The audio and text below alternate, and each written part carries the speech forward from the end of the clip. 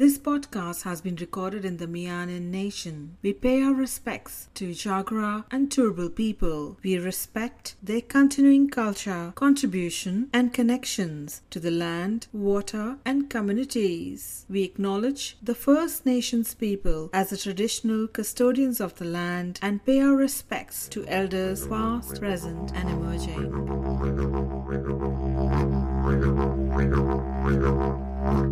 Namaste, this is Akashika. Welcome to the third episode of the Diaspora podcast. In this episode, we have a candid conversation with Jim Varghese AM, who was one of the early arriving diasporas to Australia in the 1960s. Today, as an Australian of Indian heritage, Jim has established decades of leadership experience, including representing Australia on many international stages. Jim is the owner and chair of the Leadership Company, director of Springfield City Group, current national chair of Australia-India Business Council, chair for Gandhi Salt March, an Australian charity, and on the board of Trade Investment Queensland, amid many other leadership roles he holds in Australia. Jim's journey is magnificent. In this episode, we talk of all things diaspora, Australia, India, the bridges that need to be built for this important relationship, and of course, Jim Varghese AM like never before. Jim also talks about the Australia-India cricket series. Here's a sneak peek, followed by the episode.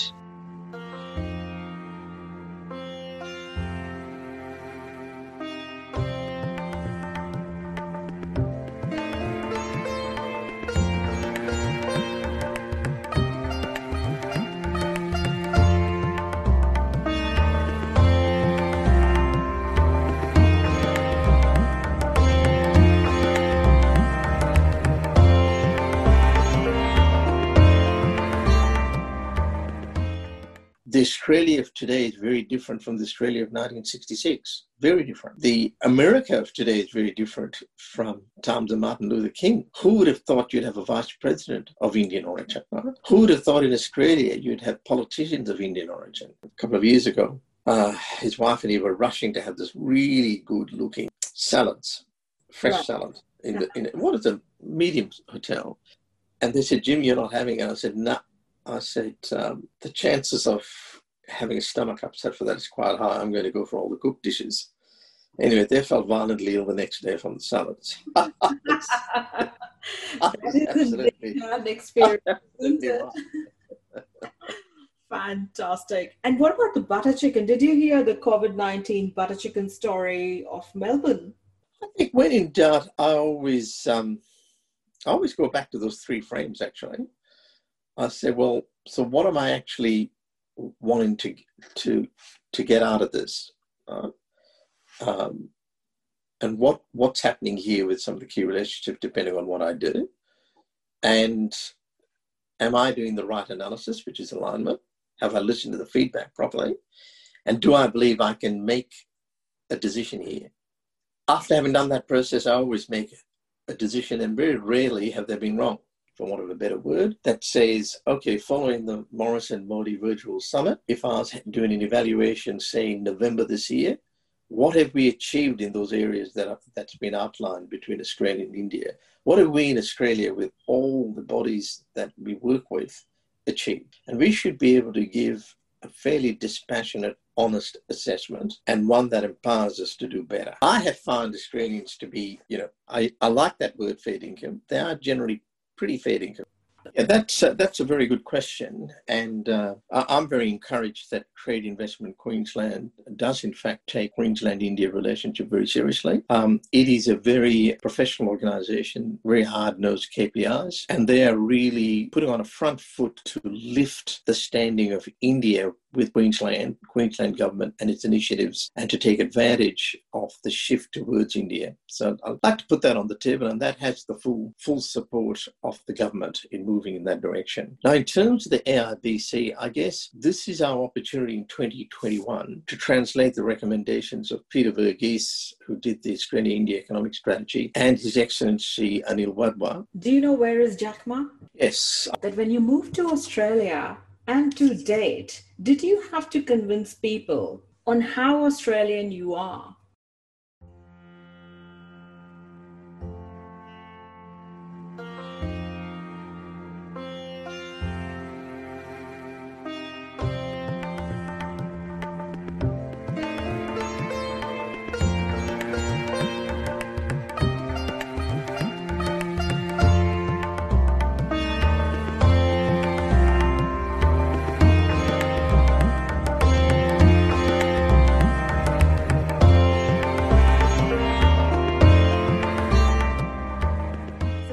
About you, Jim. We all know the leadership hats that you wear as the AIBC National Chair on the Board of Trade Investment Queensland, the stalwart of the Indian diaspora community in Australia, and you don't need any introduction. So let's hear from you in your own words all about Jim Varghese AM. Well, I've been blessed with a career that has spanned both the public and private sectors, and it's been a privilege to be in the public sector in both the state of Victoria and Queensland, and reaching to the positions of Director General for 12 years or so in Queensland, in really very, very exciting and challenging portfolios from main roads to education and training, to employment and training, and to primary industries and fisheries. After which, being in the private sector, had the opportunity to be the Chief Executive of the Springfield City Group. That is, of course, Australia's only master plan city built by the private sector, creating public value, and then had the opportunity, after finishing the stint as the CEO of Springfield City Group, to have a go at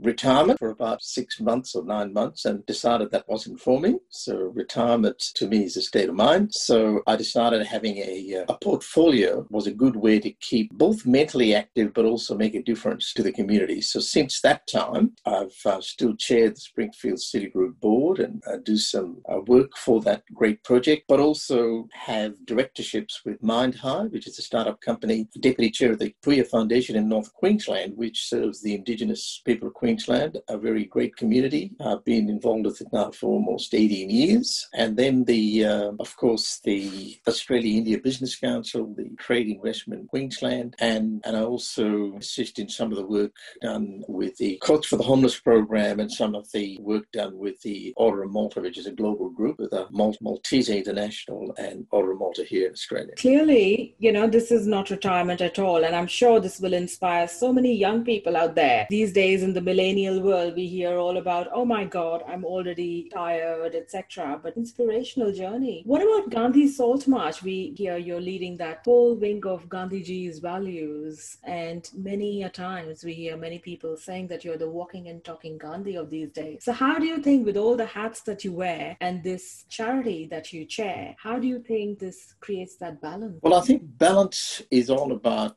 the interdependent harmony between what you feel, think, and believe. And the Gandhi Salt March Company and that whole move to get the Mahatma Gandhi statue in Roma Street when Prime Minister Modi was here, all of this is part of that interdependent harmony between what I feel and think and believe. And those leads you to these other hats. Now, the other hats are simply, I see them as opportunities to make a difference. Unlike when I was working for a CEO of Springfield or as a Director General in government, these hats are not driven by adrenaline. They're driven by making a difference, which means the hats don't carry that normal stress that you'd normally get when you hold positions in the private and public sector. So it's been a great breakthrough to be able to do that. And in the Gandhian tradition, to be able to combine, for example, daily meditation in your morning before you start, and being able to look at each day as a day which has no past, present, or future, where you actually can, in fact, work in the moment, live in the moment, and bring the past, present, and future together. That's beautiful, Jim. So talking about the philanthropic pursuits, as one of the earliest Indian diaspora when you arrived in Australia then, and evolving diaspora today, what do you see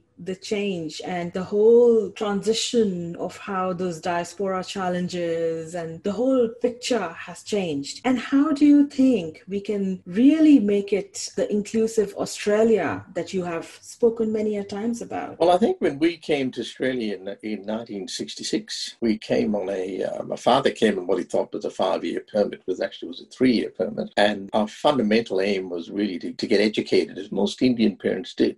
Education is always an extraordinarily high priority. So the idea was that as many of us, when we had 9, family of 11, mum and dad and 9 children. And the idea was we'd get educated, and then we did have land and house in the state of Kerala and go back. But as we settled in Australia and as we reached the end of our permit, my father was at a function with the immigration minister present, and he criticised the White Australia policy. And instead of receiving sort of criticism for it, he actually was offered the opportunity to have permanent residency in Australia. That kind of changed the pattern, and we therefore decided to settle in Australia. And settling in Australia then was pretty challenging in terms of the Indian diaspora, because there weren't many of us at all. It was a very small community. My mum wearing a sari would look out of place in a shopping centre anywhere she was.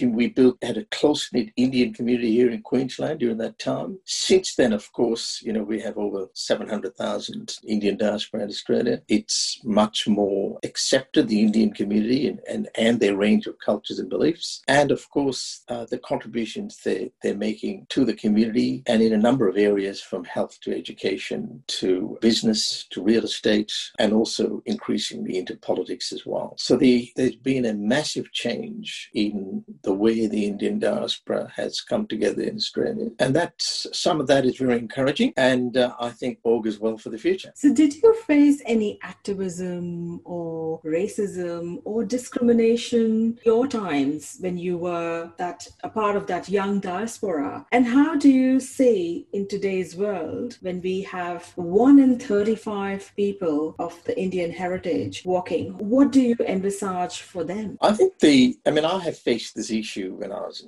at school, and I remember the words of both my parents. It's really, you have to believe in yourself whenever you face that kind of racism, and you simply answer back, right, with conviction and energy. So when I was in the Victorian government, for example, I joined as a graduate recruit. And when people said, "Jim, what's your ambition?" I said I wanted to be a secretary of the head of department. I was still a pretty young man. Wow. And people used to say to me, "Jim, you haven't got a hope in Hades of even reaching the senior executive service because you're of Indian origin." Right? And I would say to them, I'm not going to let that be a barrier, because the Public Service Act makes it very clear that you cannot discriminate on the basis of race and religion, and you have appeals. You can lodge appeals if you're not appointed. Anyway, to cut a long story short, I did make it to the very high levels of the senior executive service, to DepSec, and then, of course, coming to Queensland, made it Director General. So what does that mean? That means that if you believe in yourself and you stand up for yourself, and you basically just effectively feel sorry for the person who is, in fact, making the discriminatory comments, because I would say to a couple of them, I didn't realize you had such a deficiency in your personality that you have this need to criticize people of other cultures to make you feel better. And that was a very powerful line to run with so-called intelligent people who, believe it or not, some of that conversations did have a positive impact. And I think the legislation government introduced, which was also dealing with Indigenous Australia, has also helped in terms of how you manage the racial discrimination issues, the Racial Discrimination Act.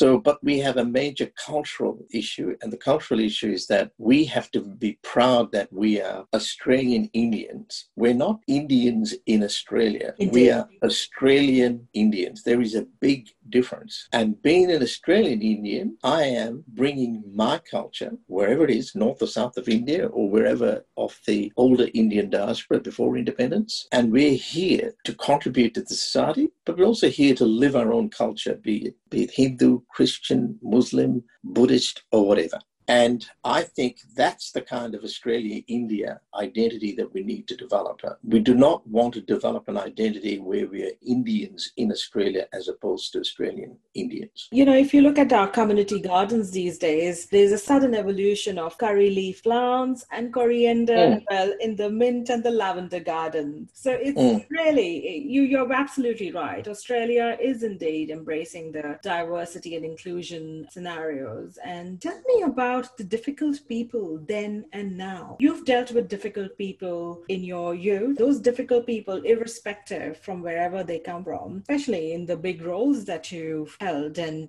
continue to lead, there are, measures of unethical code of conduct. There are frauds. There are all kind of people. How do you deal with all those people? Well, I've had a fair bit of exposure to some of those individuals, and I always combine a bit of patience, straight talk, and then action. So I use, that old business tool, the Johari window. So essentially 4 window pane. How do you look at yourself? How do you want others to see you? And the 3rd window pane is how others see you in a way that you don't see. The 4th window pane is what you ought to know that you don't know. Now, what you ought to know that you don't know can only come to you if you can see how others see you in a way that you don't see. Now, nearly every difficult person I've dealt with is incapable of listening to feedback where you can tell that person, this is how we really see you. It's not the way you are portraying yourself to everyone else as being a super duper person that knows everything. They in fact don't see you that way. They see you as a person who is extraordinarily difficult, very difficult to get on, and in fact sapping energy from a lot of people around you. Now, when that kind of feedback is given and the person's concerned say, well, that's all rubbish, I'm not going to listen to that, then it's time you said to that person, it's time you left the organization, whichever organization you're in. So I found that as a tool to be quite good. But the most important part of that is actually to have the courage to tell the person concerned that the behaviors exhibited are not acceptable and that you stand your ground when they threaten you with all sorts of things if you don't follow their way and their approach. And one of the things that I'm very pleased about with AIBC in the last 4 years particularly, we have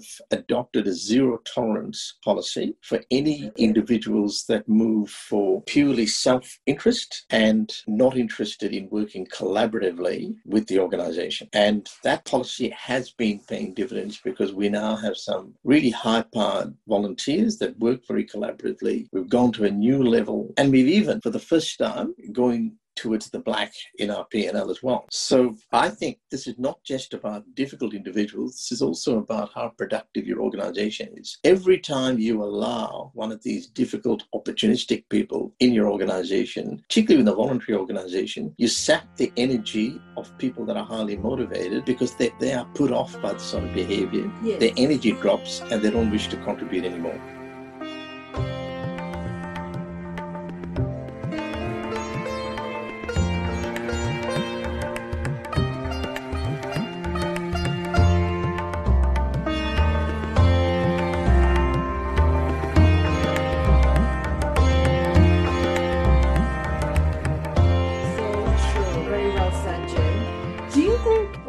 Negative factors and negative actions and the conflicting personalities you deal with in these scenarios, do you think they are impacted by the tall poppy effect syndrome that's we can popularly see it in most of the working culture? It is a fact that in the leadership titles, there's always a bit of a competitiveness. And sometimes people lack to see their own capabilities that they are fit for. So how do you think this can be disrupted? Because it's a very negative impact, particularly not just in the diaspora, but just in the most of the Australian way. How can we disrupt this for a better world? Well, I think the tall poppy syndrome is alive and well across Australia. It's not just with the Indian diaspora. But I think the tall poppy syndrome in some ways is best overcome back to the principle, the Gandhian principle as well, which is a belief in yourself and your core values. So if you believe in yourself and your core values, wherever that might be from and whatever perspective, religious or otherwise it is, then you don't really get unduly concerned about the tall poppy syndrome. And what you do is you be yourself. And when you're yourself, you will confront those individuals or organizations that are afflicted by the tall poppy syndrome, and you draw them out and you expose them so they can see for themselves how small-minded they are. And that generally works pretty well. You have a concerted effect to say to those individuals, your perspective is extraordinarily narrow, your views are prejudice, and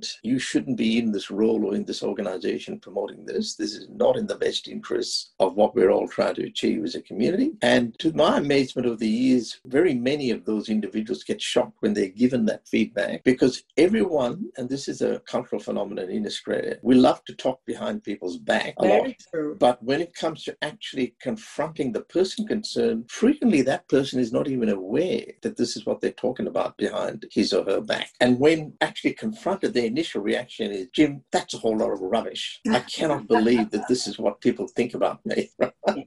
Yeah. And then they'll come back to you a couple of months later and say, Jim, I really need to apologize for you. I never realized how strongly held those views were until I started to do some research, and I was shocked by the response. Now, those were the more intelligent of these difficult individuals. Right. The other individuals just go in a state of narcissism. They basically cannot believe anything about them could be wrong. Mm-hmm. And that's a quicksand to get into. And then they're in a position where you don't really have to do anything, because just about everyone will see them for what they are. So there's a kind of self-correcting mechanism that takes place. Yes, indeed. And there are also some, I feel, not just in our diaspora, but as we are talking all about Australia, they talk a lot but do little. They're far more promises but no action. And when you confront them with these scenarios, they just are not willing to accept. So really hoping that in the next few years, under your leadership, we can see more evolutions, more changes for the betterment, not only for the diaspora for a short time, but for a long time coming. So tell me, Jim, how has the pandemic impacted you? What have been your introspections, self-revelations, and discoveries? Well, I think that probably the most immediate and surprising impact of the pandemic is that I've been 20% more busier than I was before post-COVID. And that's on all fronts and on all hats.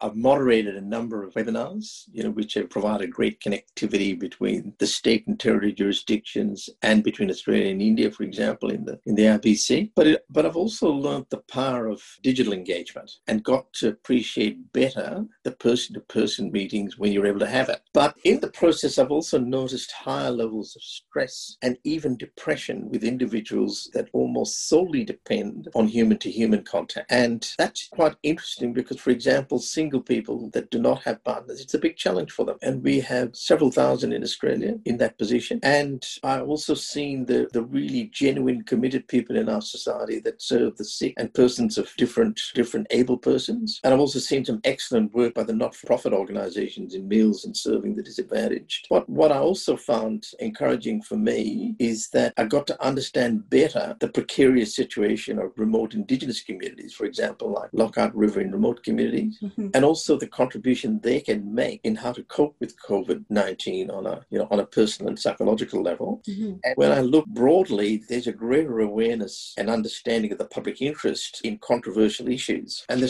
there are some very confidential issues, ranging from the public interest in terms of closure of borders, euthanasia. And the last point I'd make is that shutting down places of worship, for example, this is serious for all persons who value and celebrate the transcendent in their lives, be it Christian, Muslim, Hindu, Buddhist, whatever, whichever persons need a quiet spot in which to connect with themselves beyond where they are now. I wouldn't underestimate the loss of not being able to go to those places on a regular basis as a significant portion of the population do. Any hobbies? Did you play a lot of golf? Did you cook more? Or any other creativities that were unleashed in this COVID era? I mean, I like cooking. I do cooking. I do both Indian and Chinese cooking. And when I was in the public service and they had flexi time when I was a younger man, I did a Chinese cooking course, and brilliant teacher. But I've been able to use some of those methods to get Chinese-Indian fusion cooking. Yeah, Indo-Chinese fusion cooking. Using the Chinese method, but Indian spices. And that's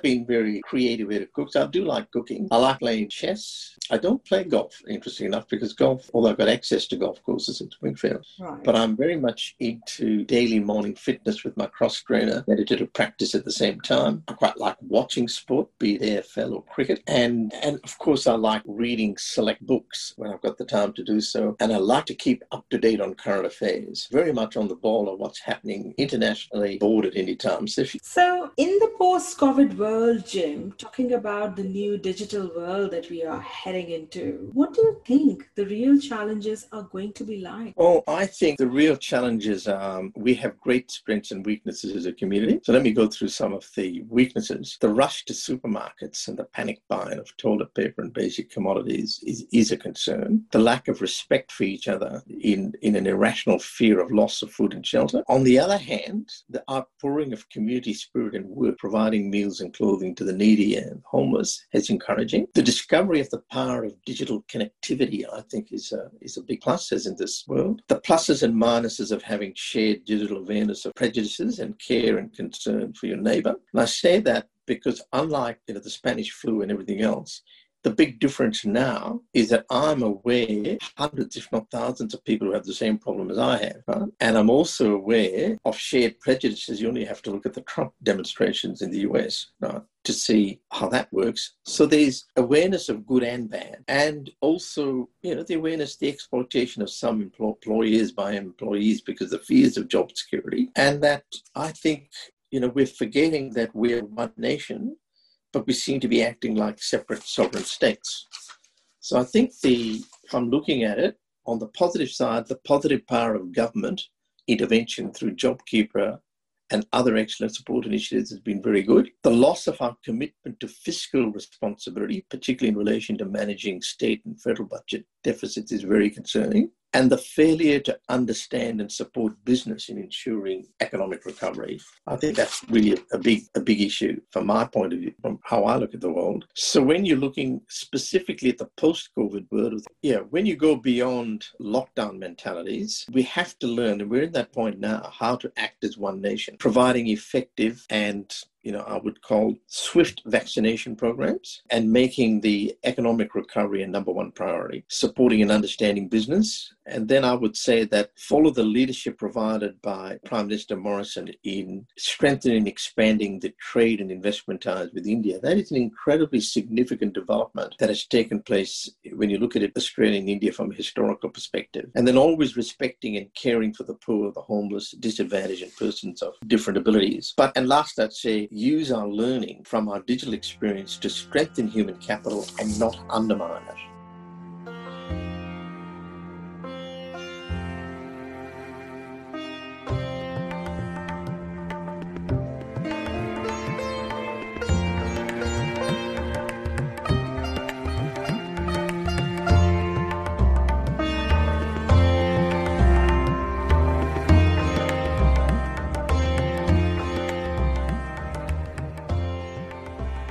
Corporate routine these days like, and the leadership style like, basically you're working from home, or do you travel every day? What is it that inspires your team to stay motivated and achieve all that you lead? Well, I always try and motivate whoever I work with by use of what I call the three frames. I don't specifically spell them out every day, but I use them. Now, the three frames essentially is this, that if you look at any success you've achieved, you look at your own success that you achieved, there are three ingredients in it. The first, which I call the performance frame, that you had a very clear picture of the outcomes you wanted to achieve. You could measure it if you wanted to. The second is that either by accident or design, you could map every key relationship you need to deliver it. I call that the relationship frame. And the third, which I call the alignment frame, the structure you worked with didn't get in the way. You could deliver it. The feedback you received told you were on track or not on track. And lastly, you believed in your own capability and others to deliver it. Now, I always say to my teams that if you can score 3 out of 5 in each of those frames, your possibility for failure is very low. If you score less than 3, the possibility of failure is very high. So in this COVID period, the biggest challenge is not in the performance frame. We all know what we have to achieve in our business outcomes. We all pretty much know the relationships that we have to cultivate. The biggest challenge is alignment. The structure we were used to, going to the office every day and following particular routines, is under question marks. And the feedback loops, because you're only relying digitally and you don't have that face-to-face interactions and assessments, is very low. And you get a loss of confidence in your capability. So the big challenge is in what I call the alignment frame, which means that our probability for failure is quite high unless that is addressed. So then in terms of motivation, so how do I do that? And through digital communications that we have, through committee meetings and whatever done digitally, I always check it against these frames to ensure that we're moving ahead. Now with the AIBC, I've done exactly the same. We have got good, clear outcomes, relationships are good, but our challenge is in alignment, because the structure we work with always needs a bit of refinement because we're volunteers. The feedback loops, you've got to be very careful in how you interpret it, and our capability is dispersed. But I believe if you focus on that enough, you will continue to achieve success and the people who are working with you. And then I always say to them, if you follow this, then what you feel, think, and believe will be in reasonable independent harmony. Or another way of putting it is that your intellect, emotions, and values are in independent harmony. Now, if both those are combined, you will be able to very easily surf the high waves of COVID-19 without getting drowned in it. So, as the National Chair of Australia-India Business Council, and also on the board of Trade Investment Queensland, do you think we are doing well as Australia's most important trading partner? And where would you like to see more progress? And how is that going to be chartered? Yeah, that's a very good question. And I'm very encouraged that Trade Investment Queensland does in fact take Queensland-India relationship very seriously.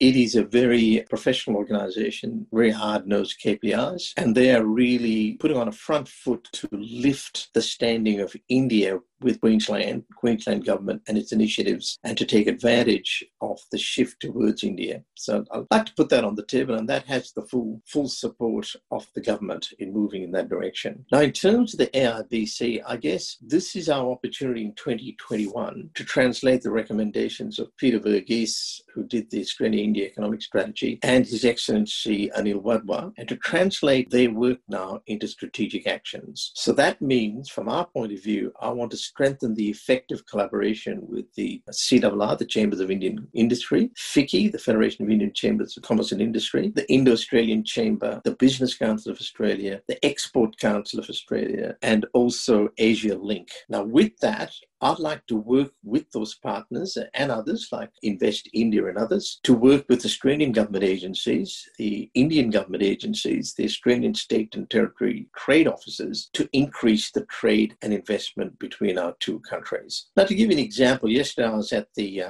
test match between Australia and India. I was actually representing the TRQ board, but I was also representing AIBC. We had the AIBC state president there, Nick Senapathy. Peter Varghese was there. We had Tanya Uni, who heads up our health chapter, and it's a Queensland entrepreneur with lots of top Queensland businesses there. And that was a good example of how a trade office can relationally link businesses, business councils together, including the Chamber of Commerce here in Queensland, and enjoy a game of cricket at the same time. So those sort of initiatives are good, and it takes advantage of where we are. And the other one, of course, is the Morrison Modi 2020 Virtual Summit. We should not lose sight, and we are not losing sight of that very important development in maritime cooperation, in cyber technology, mining and processing of strategic materials, the mutual logistics support, defense science and technology, vocational education and training, and water resources management. When you're looking at that, our state and territory presidents, our national industry chairs, our national advisors are well placed to add value to this. And we also have a digital trade exchange in the AIBC that we want to really capitalize on this year, and also create AIBC business enterprises to create another source of revenue. And I'd like to encourage the development of a trade index with each state and territory and the Australian government. And then I'll repeat something I said before, which is our policy of zero tolerance for volunteers who do not embrace collaboration and a commitment to delivering results. That's very important, and that policy is finally paid off as we have MOUs with the Business Council of Australia, the Export Council of Australia, and of course with the government. And one other one that I'd like to see continue is Women in Business, which Sheba has been dealing with as our immediate past chair. It's a great initiative. It's consolidating well. And so I think the AIBC is very well placed to help increase the trade and investment between Australia and India. That's lovely, Jim. So at AIBC, what are the other grassroots initiatives at the soft diplomacy level? Stories that we don't really, hear about. And how are these soft initiatives further impacting positively for both India and Australia and our communities? I think those soft initiatives range in every state, and they were much more pronounced pre-COVID-19. Since pre-COVID-19, we've discovered the powers of webinars. And so we've now been able to really, where there have been issues in every sector, from sport to health to education and training, mining to agriculture, we've been able to pick up those initiatives and run them as webinars across Australia and India, and with the support of our industry partners as well. So the kind of what was previously you'd call the soft diplomacy bit has now kind of matured and taken advantage, more by accident than design, and taken advantage of the digital revolution that has unfolded since COVID-19. And what we now want to do is to make sure that we consolidate that, and also we're trying to keep a much sharper focus that we are a business organization, not a community organization. And so being business to business focused, yes, we still have the functions where we can with business and communities, key industries with Australia-India Economic Strategy and Anil Wadhwa's complementary industry sectors. And that's where we want to focus. That's where all our energy will be. So, Jim, when we talk about the India-Australia business-to-business forums like AIBC, there are many emerging India-Australia forums as such in both India and Australia that are working with the government and businesses, both very locally. How do you think having too many of these bodies can be a barrier and delay the progress? And how do you think we can do something collaborative, particularly with AIBC? That again is a very good question. And I think if we all commit to business outcomes as per the Modi Summit, then I think the challenge for all of us in all that space with all these organizations have outlined to say, so what are you going to add specifically to those business outcomes? I think we have now reached a point where, grandstanding yourself as a business leader without actually the credentials of an organization to put you forward and simply using it for your own ego or for enhancing your own business, I think those days are frankly being shortened. Post-COVID-19 exposes the Australia-India relationship to a much broader digital level. And we have found, having run over 22 webinars in under a year, we've found that our profile and communication has gone ahead in leaps and bounds. I don't have a problem with all these other organizations. If they want to add value with us and work with us, happy to have them on board. If they work against us, that's up to them. They'll extinguish themselves. That's the nature of destructive people and organizations. So it's also an occupational hazard. I think take away the Indian label from it, you'll find that's the case across the China business end, and other UK and other business, American. You'll find you have these same issues. You have different associations. And our challenge is to try and link them all together by outcomes rather than by personality. So, Jim, India is reimagining today. India is reforming the way it operates. Australia has the world's best agricultural technology and practices. And likewise, India too, through its own niche. So the way the new Agri-Bill has been passed last year and being implemented, how do you think this will evolve India further and eventually help Australia as well? I think the farming bill is all part of Prime Minister Modi's economic reform agenda, which the government of India is pursuing, and that is really a matter for the government of India. Now, I still remember once I asked you, how's the Josh? And you mentioned, well, how do you know my son Josh? And you remember that, Jim? Yes, I do. Well, Josh lives in Berlin these days. Tell me, how did you deal with any special Desi moments when you were representing Australia and India with those high-level ministerial delegations? Well, I think, I've been through a number of ministerial delegations in government and non-government. Yes. And look, I think on balance, they're all very valuable. The main weakness is that we do not follow them up. Mm-hmm. And what post-COVID-19 has done for us in a very positive way, it showed us how you can follow up ministerial visits digitally and go through in some significant detail. Like, in the last one with Minister Simon Birmingham in India in February, and then before with Vibrant Gujarat, a number of events in India, they were really, really positive events. Mm-hmm. Great words were exchanged. But follow-up from here disappeared. Within 6 months, people said, what were you talking about, Jim? So I think one of the lessons of post-COVID-19, positive lessons, is that we've learned now how to use the digital, for example, the IBC digital exchange, trade exchange, and you can then pick up every item from ministerial delegations, put it onto that digital exchange and say, now, what's happening with this? Where is it going with it? And we can then quiz all the key relationships from Australian government agencies, state trade agencies, India, the Indian chambers of commerce, and the specific businesses to say, are we going to close this or are we going to do a deal? Yeah. Now, there's a lot of very practical things we can actually do. And so ministerial delegations in the future then become even more valuable because they will be a beacon or a lighthouse for what followed. At the moment, they simply, in my opinion, they tend to be just a lighthouse without any guidance to anyone. So people say, yeah, that's Australia, India, that's great. But what has come out of it? And there has to be a very hard-nosed KPIs, for want of a better word, that says, okay, following the Morrison-Modi Virtual Summit, if I was doing an evaluation, say, in November this year, what have we achieved in those areas that's been outlined between Australia and India?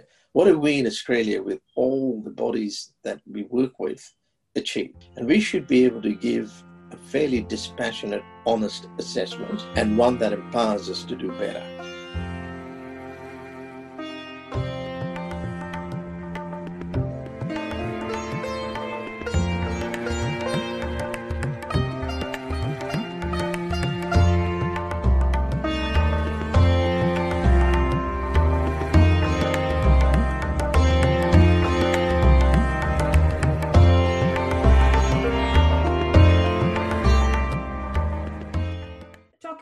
About COVID, because this COVID is right here. It's just not going away. It's not going to go away. And amid the pandemic, there is the COVID vaccine deal, both in Australia and India. Do you think there will be an India-Australia vaccine deal, with India being the biggest pharmaceutical supplier to the world?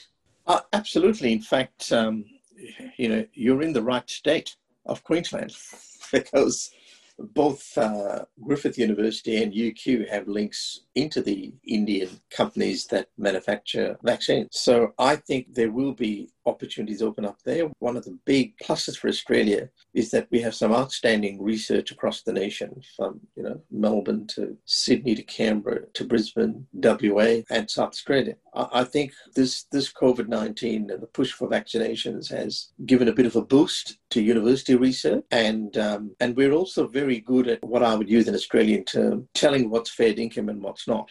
For example, what UQ did by saying that, look, this vaccine isn't fully ready. It's got some issues with it. You may recall that publicity. And so they had to withdraw the vaccine from the market, but they're still at it, working at it. Griffith University has also got its links and it's working through. So I think you will find, and of course in Melbourne, we have some outstanding research facilities, as is in Sydney. So when we look at Australia as a nation, we're very well placed to work with India to make breakthroughs in this area that can be used in both India and Australia. So 2020 was not just COVID, we had Brexit, Mexit, Trump, moving on out of White House, Joe Biden, the new elected president, moving in, Rocket Man, and we've also had a Pigeon Joe that has arrived flying all the way somewhere from Pacific Ocean into Melbourne. So what are your views on how Biden, as America's new president-elect, will impact the relationship both with Australia and India and the Quad? I think the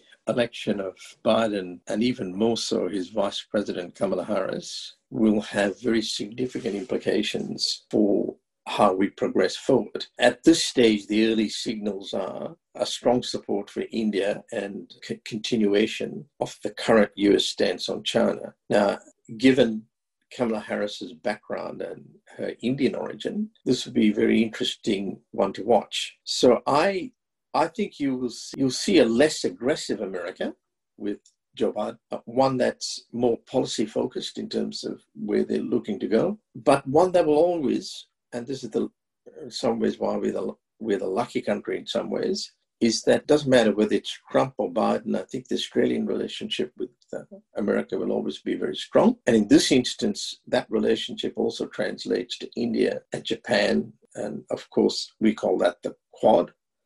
And that will, I believe, get stronger, not weaker. So I think we're in a situation where the change of presidency will just give a change of rhetoric rather than a substantive change in what's currently the key relationships. So security boost in COVID-19, which is going to be here for a long time, is so vital.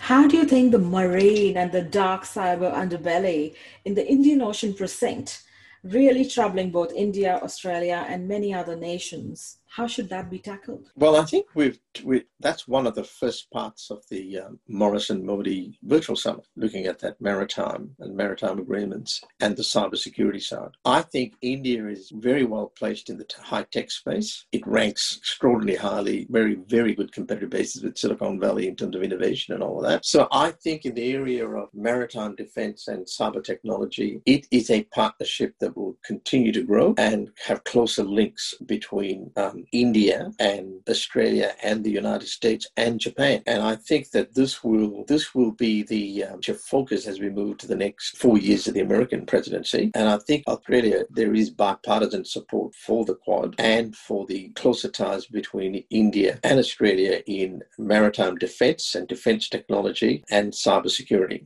So look, I think there's a whole world opening up there. We would be encouraging both Australian universities and Australian defence industry to link more closely with India, both at the maritime end and the defence end. In fact, I would like to open the space up with a webinar sometime this year to actually discuss the opportunities and where we're at on it. Do you know where is Jack Ma? Yes, I would imagine that his interrogation and confinement is exactly a symbolism of the dangers of dissent within China. And so you can imagine how someone who had spotted COVID-19 in Wuhan would have been treated if it wasn't authorized by the government in terms of talking about it. So it's a very disappointing that that's happened to him. He is an extraordinarily creative individual with, obviously, he's a multi-billionaire many times over, but he's also a great thinker in terms of, how technology can transform lives. And I hope that his, confinement doesn't lose his zeal to make a difference on our planet. We are indeed a very precarious world disorder, Jim. And brighter note, coming back to the diaspora, India today has the biggest migrant population in Australia. And today, as you watch the diaspora grow, what are your thoughts when you see a certain percentage of them misuse the Australian opportunity for a beautiful life here? Yeah, now that is a good question. I'll answer it by saying that every group has their share of ferals, be it the UK, the Irish, the Chinese, etc. in Australia. We can learn from them on how to deal with our feral elements as the Indian diaspora continues to grow. And I would say we do not want the politics of every Indian diaspora group transferred from India to Australia. And I'll say what I said before. We are Australian Indians, not Indians in Australia. And I think there is a big advantage in being that, by the way. I was at the test match and I was able to enjoy supporting both sides. at the cricket. Now, not many people can do that, right? Because if it was a different test match, I would be supporting Australia very passionately and getting stuck into the Brits. But on this one, I was able to enjoy both sides doing really well. So I think in terms of those individuals, we have to do what I said before, which is to identify individuals and organizations that are essentially self-interested and purely opportunistic, call their behaviors wherever we can, and get them to commit to outcomes rather than who is more powerful or who is the more influential personality. So Jim, share with us, what are the 2021 plans for Gandhi Salt Marsh Limited as well? That's a very good question, and we're now almost 5 years old. So Our Para Peace Festival started in Brisbane and Ipswich, Springfield. We had the peace concerts in concert with India. And then, of course, thanks to your efforts, very excellent efforts in supporting those early events, but in taking us the lead role in the Bapu Peace Ride, which went from New South Wales to Brisbane. What was very important about that event that you drove and organised is that it started at a Sikh temple where there were reflections on Gandhi, then to an Anglican church en route, to a Muslim mosque, and then the Gandhi statue where Hindus and Buddhists were there with the service. And then finally at Parliament House, where we all, celebrated the life of Gandhi and even picked up John Lennon's Imagine as a slightly different song to finish off with, as well as Gandhi's hymns before. So when you look at that, plus last year's excellent event that you also played a lead role in Gayanti, the digital festival. That was extraordinarily successful with the singers from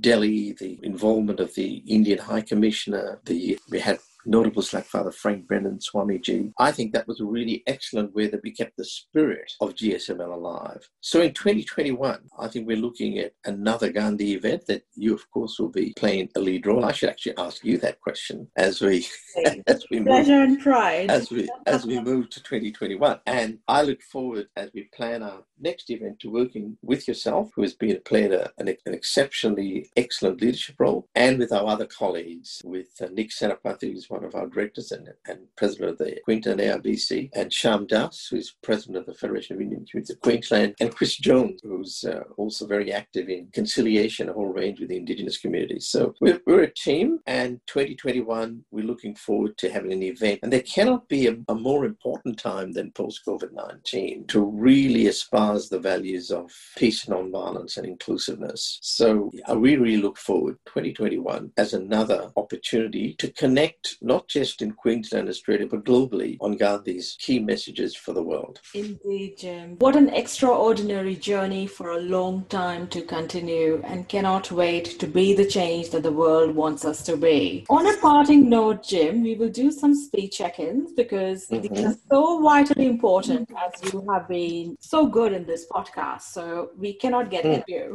What is your biggest advice to Aussies going to India and Indians coming to Australia? My advice to them is relatively simple, that if Australians visiting India, go with an open mind, but be respectful of culture and norms. Don't mistake politeness for agreement. And for Indians visiting in Australia, Australia is not India, and be clear in your conversations, and don't be offended by blunt answers that at times may be seen as disrespectful. So, but I would say that there is a real opportunity to make a difference in what I would call the Australia-India identity, and part of the Colombo Plan and all of that was, which previously Prime Minister Abbott pushed, was actually about this, improving the relational aspect between Australia and India. And we have so much in common, from curry cricket and the Commonwealth. We really need to make an effort now to translate that into really tangible economic outcomes that Prime Minister Morrison had in his virtual summit with Prime Minister Modi. So my advice is to both sides, this is a great opportunity to learn and to take us forward together, working together to achieve mutual outcomes. And any Delhi belly moments? Yes.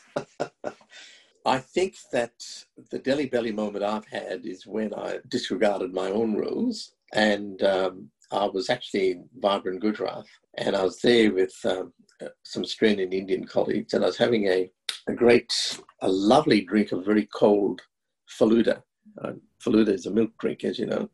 Yes. And we were in Gujarat, and it was nice and cold. And I very sort of unthinkingly said, look, can I have another glass? And waited for about 40 minutes. Nothing happened. Finally it came, it was warm. Tasted terrific. But for the next 2 days, my colleagues and I, we felt violently ill. Oh my God. From the milk. The milk was contaminated, obviously. And since then, as I said, I broke my own rule. My own rule was you simply don't order another one, particularly with that kind of time lapse, unless you know exactly what you're ordering. That's right. So, and that applies across the board. You just got to use your noggin. Similarly, if you're going for street food, which is another trap to fall into, be careful what you eat, where you get it from.